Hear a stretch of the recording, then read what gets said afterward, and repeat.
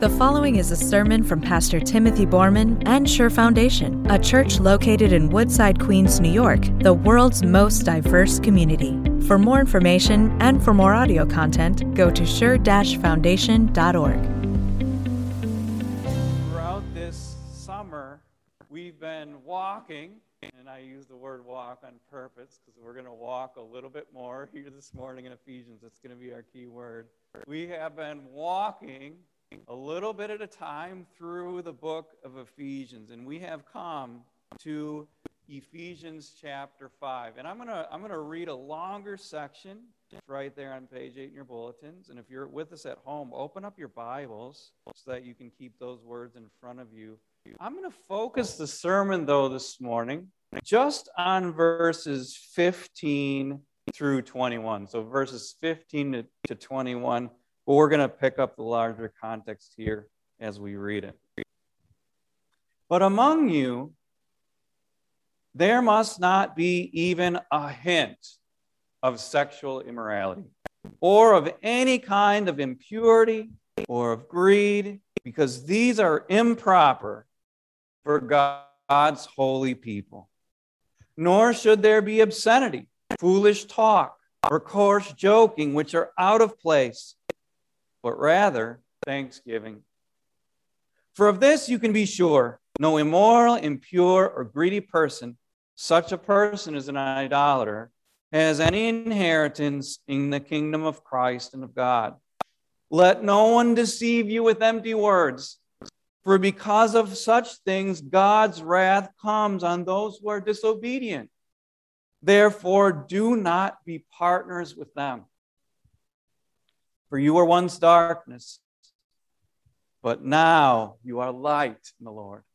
Live as children of the light, for the fruit of the light consists in all goodness, righteousness, and truth. And find out what pleases the Lord. Have nothing to do with the fruitless deeds of darkness, but rather expose them. It is shameful even to mention what the disobedient do in secret.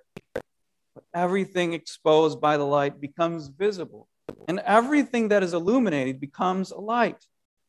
That is why it is said, "Wake up, sleeper, rise from the dead, and Christ will shine on you."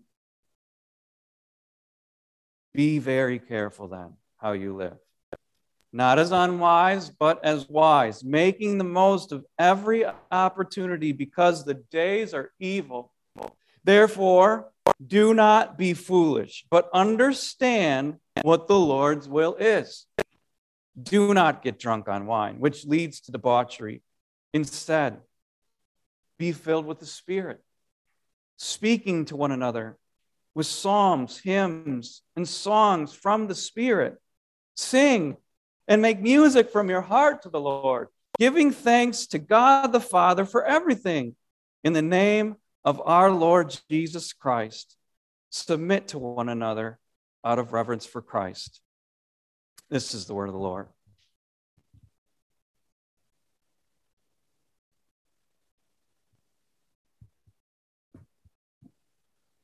Walk carefully. That is what Paul says at the beginning of our verses there in 15. Walk carefully. You know, the NIV does a little bit of a disservice to us because it takes the metaphor of walking right out of what the Apostle Paul says. That the NIV gave us this: be careful then how you live. But maybe a better translation would be the HCSB, which says, pay careful attention there then to how you walk. So if we could be a little bit more free and colloquial, popular with what the Apostle Paul is saying and doing for us this morning, he is hanging out a giant billboard, so to say, as you are walking through life. The giant billboard is blinking and saying, walk very carefully. I thought about, for quite a while, in my experiences where I might have heard such a message before. And honestly, I couldn't even think of one. I mean, when is the last time in your experiences that someone has said, the days are so evil, there are so many dangers in your path that you had better take a hard look at where you are going to step as you put one foot in front of another? I thought about the times where I've been in an airport, maybe you've been in an airport too, and we're on these escalators, these walking escalators, and for a while there's no message at all. And then when you get to the end of the escalator, it says walk, watch your step. But I actually couldn't think of a single time in all of my experiences where somebody had said, you better watch every single step that you take, or otherwise, the days are evil. Walk carefully. Maybe if you've been a soldier before, you've had that experience before, though, where this giant sign hangs in front of it and it says, minefield. Something like that. Watch your step. I think the Apostle Paul is not thinking of a walking escalator. I think he's more thinking of life as if it were actually a minefield, and one step in the wrong direction and boom. That's what he's saying. Walk carefully. So before we take a single step forward, and before we get on in this lesson, we got to understand that everything that he's going to say next, we might think of as we're walking through this minefield of life, and if we take the wrong step, we're gonna blow ourselves up. And he's going to show us two ways we can certainly do that, but not to despair. There is a safe path through it all. So here's our first minefield. This is what the Apostle Paul says. He says, walk carefully, and as you're walking carefully in a wise way, not unwise, he says in verse 18, do not get drunk on wine. That's the first mine. Drunkenness. And that makes sense, doesn't it? It makes sense that if you are actually, if life is more like walking through a minefield than being on an escalator that kind of just carries you along, if we are walking through a minefield, then you're not going to want to be drunk while you're walking through it. That makes sense. I mean, the police even, when they suspect intoxication, they pull you over, what's the first thing that they do? They make you walk a line, don't you? Don't they? And if you take one step to the right or the left and you're in a minefield, wow. Watch out. Walk carefully, the Apostle Paul says. Do not get drunk on wine. Couple clarifications before we move on from this phrase.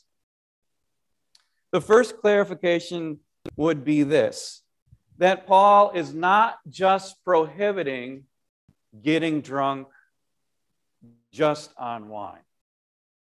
In other words, you can't be sitting there here at church or at home thinking to yourself, okay, I won't get drunk on wine. I won't pull out my Merlot. I'll drink JD.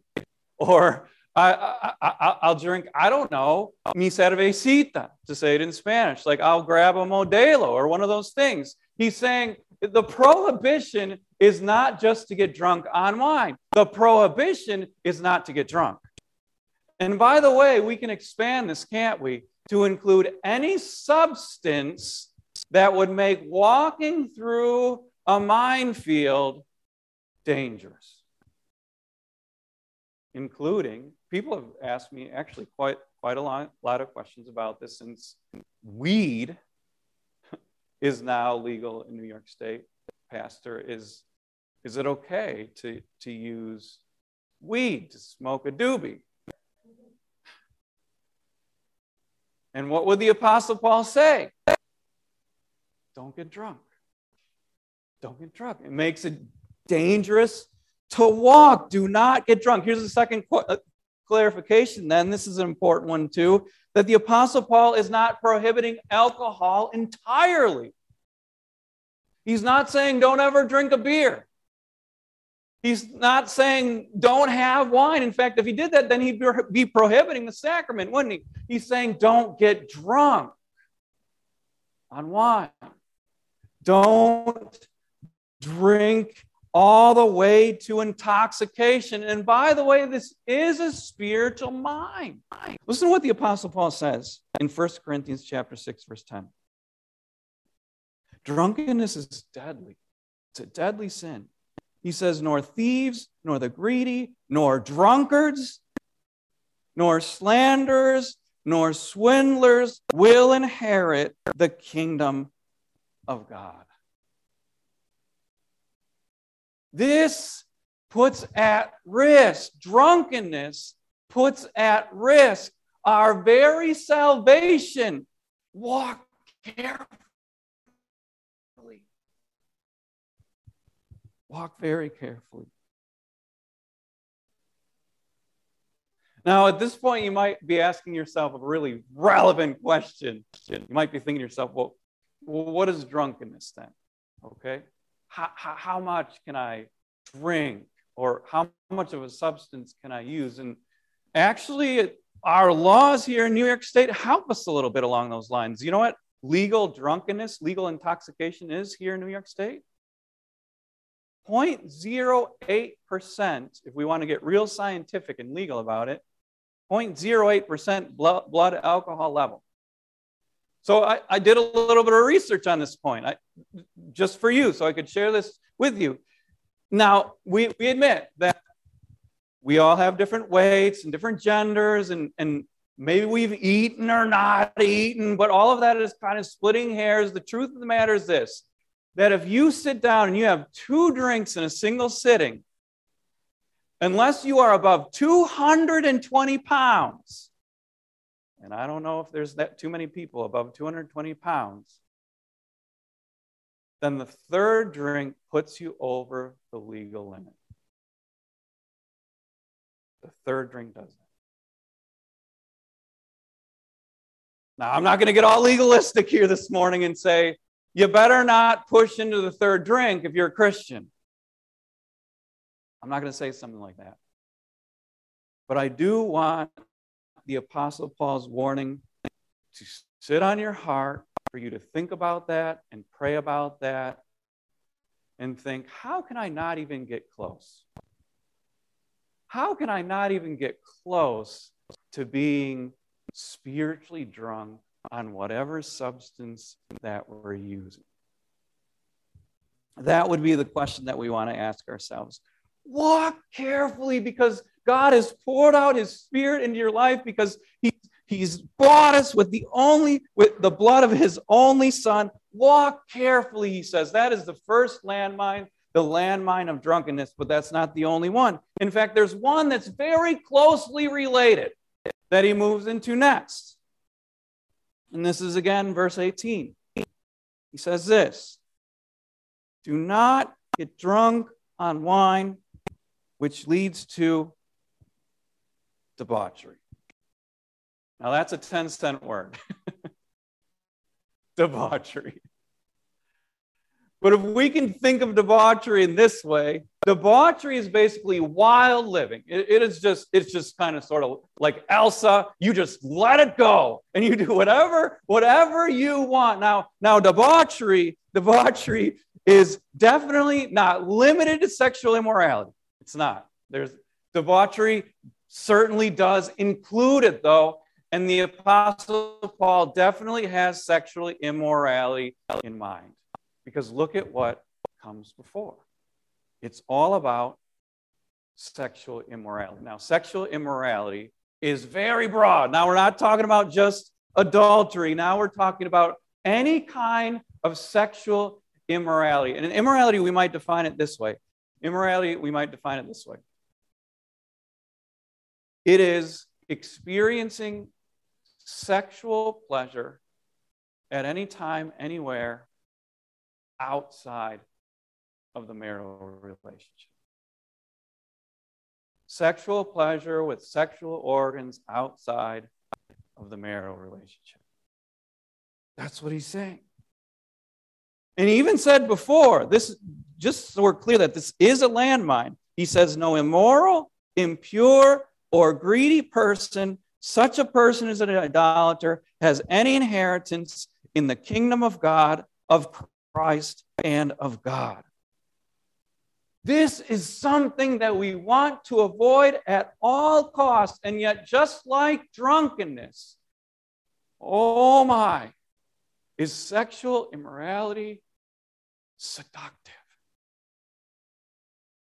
And it's spiritual in nature. I saw this interesting article, maybe you saw it too, after the election here in 2020. And this was on November 5th. So November 4th was the election. And November 5th, everyone was waiting for the results. So we can go back into that time frame. And Pornhub released its analytics for after the election. And apparently, what Pornhub discovered is that sexual immorality and the use of pornography is a bipartisan issue. Did you know this? So, interestingly, when it appeared that Donald Trump early in the night was going to win the election, do you know where the use of pornography was the highest? Blue states. Blue states. And then, interestingly enough, as the night wore on, you remember what happened? Looks like the Joe Biden victory is more and more plausible. Do you know where the use of pornography went up then? This is the middle of the night, by the way. Red states. What does it tell you about our country and the way that people deal with loss and despair and loss of control? You know what some people do? This is how bankrupt our country has become. Some people go to Pornhub. Do I have to describe more after that? This is the only comfort that they can find, apparently.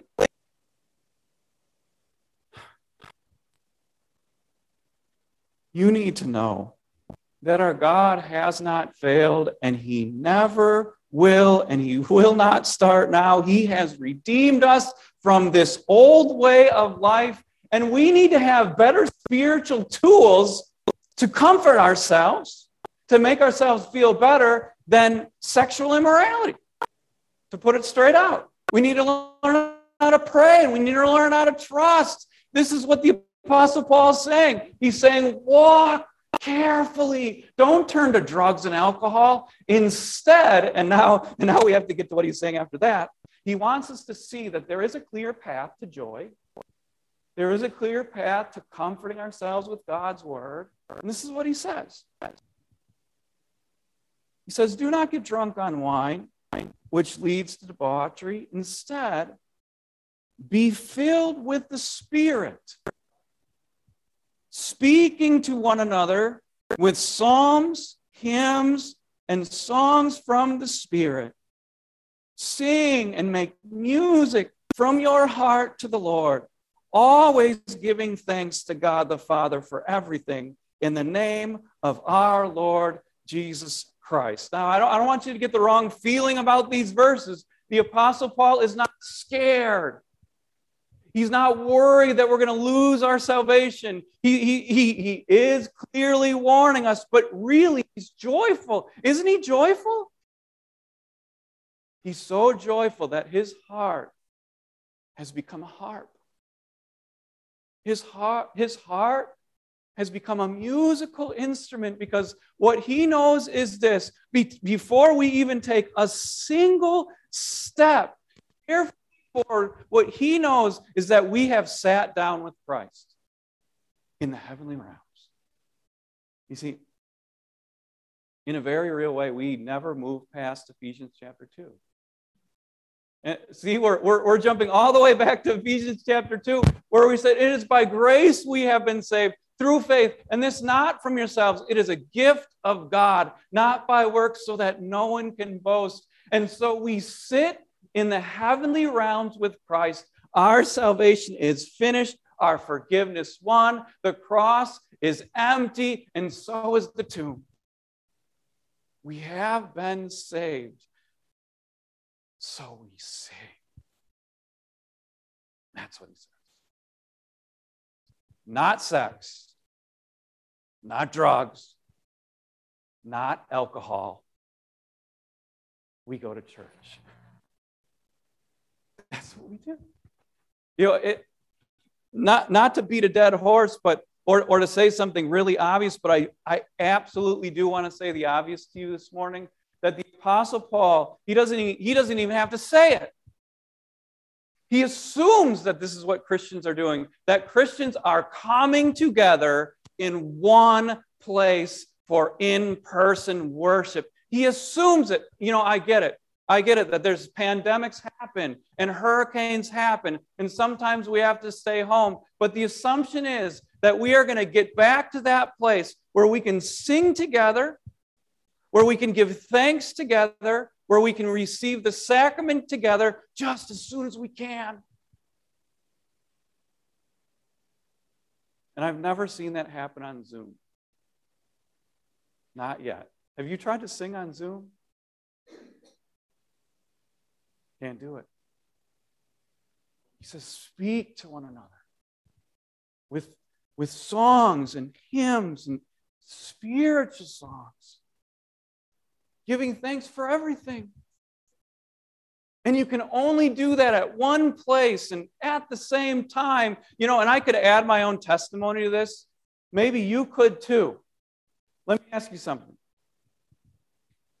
Where and when in your spiritual life have you felt the most joy, the most thanksgiving that you ever have, and most frequently?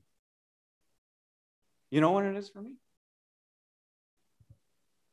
Sunday morning. That's when it most often happens. Spirit comes into this place, and we're singing a hymn. We're maybe doing "My hope is built on nothing less than Jesus Christ and righteousness," and then sometimes I can't even finish it. Does it happen to you?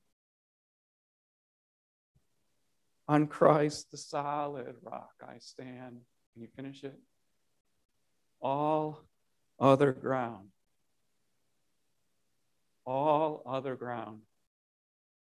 is sinking sand.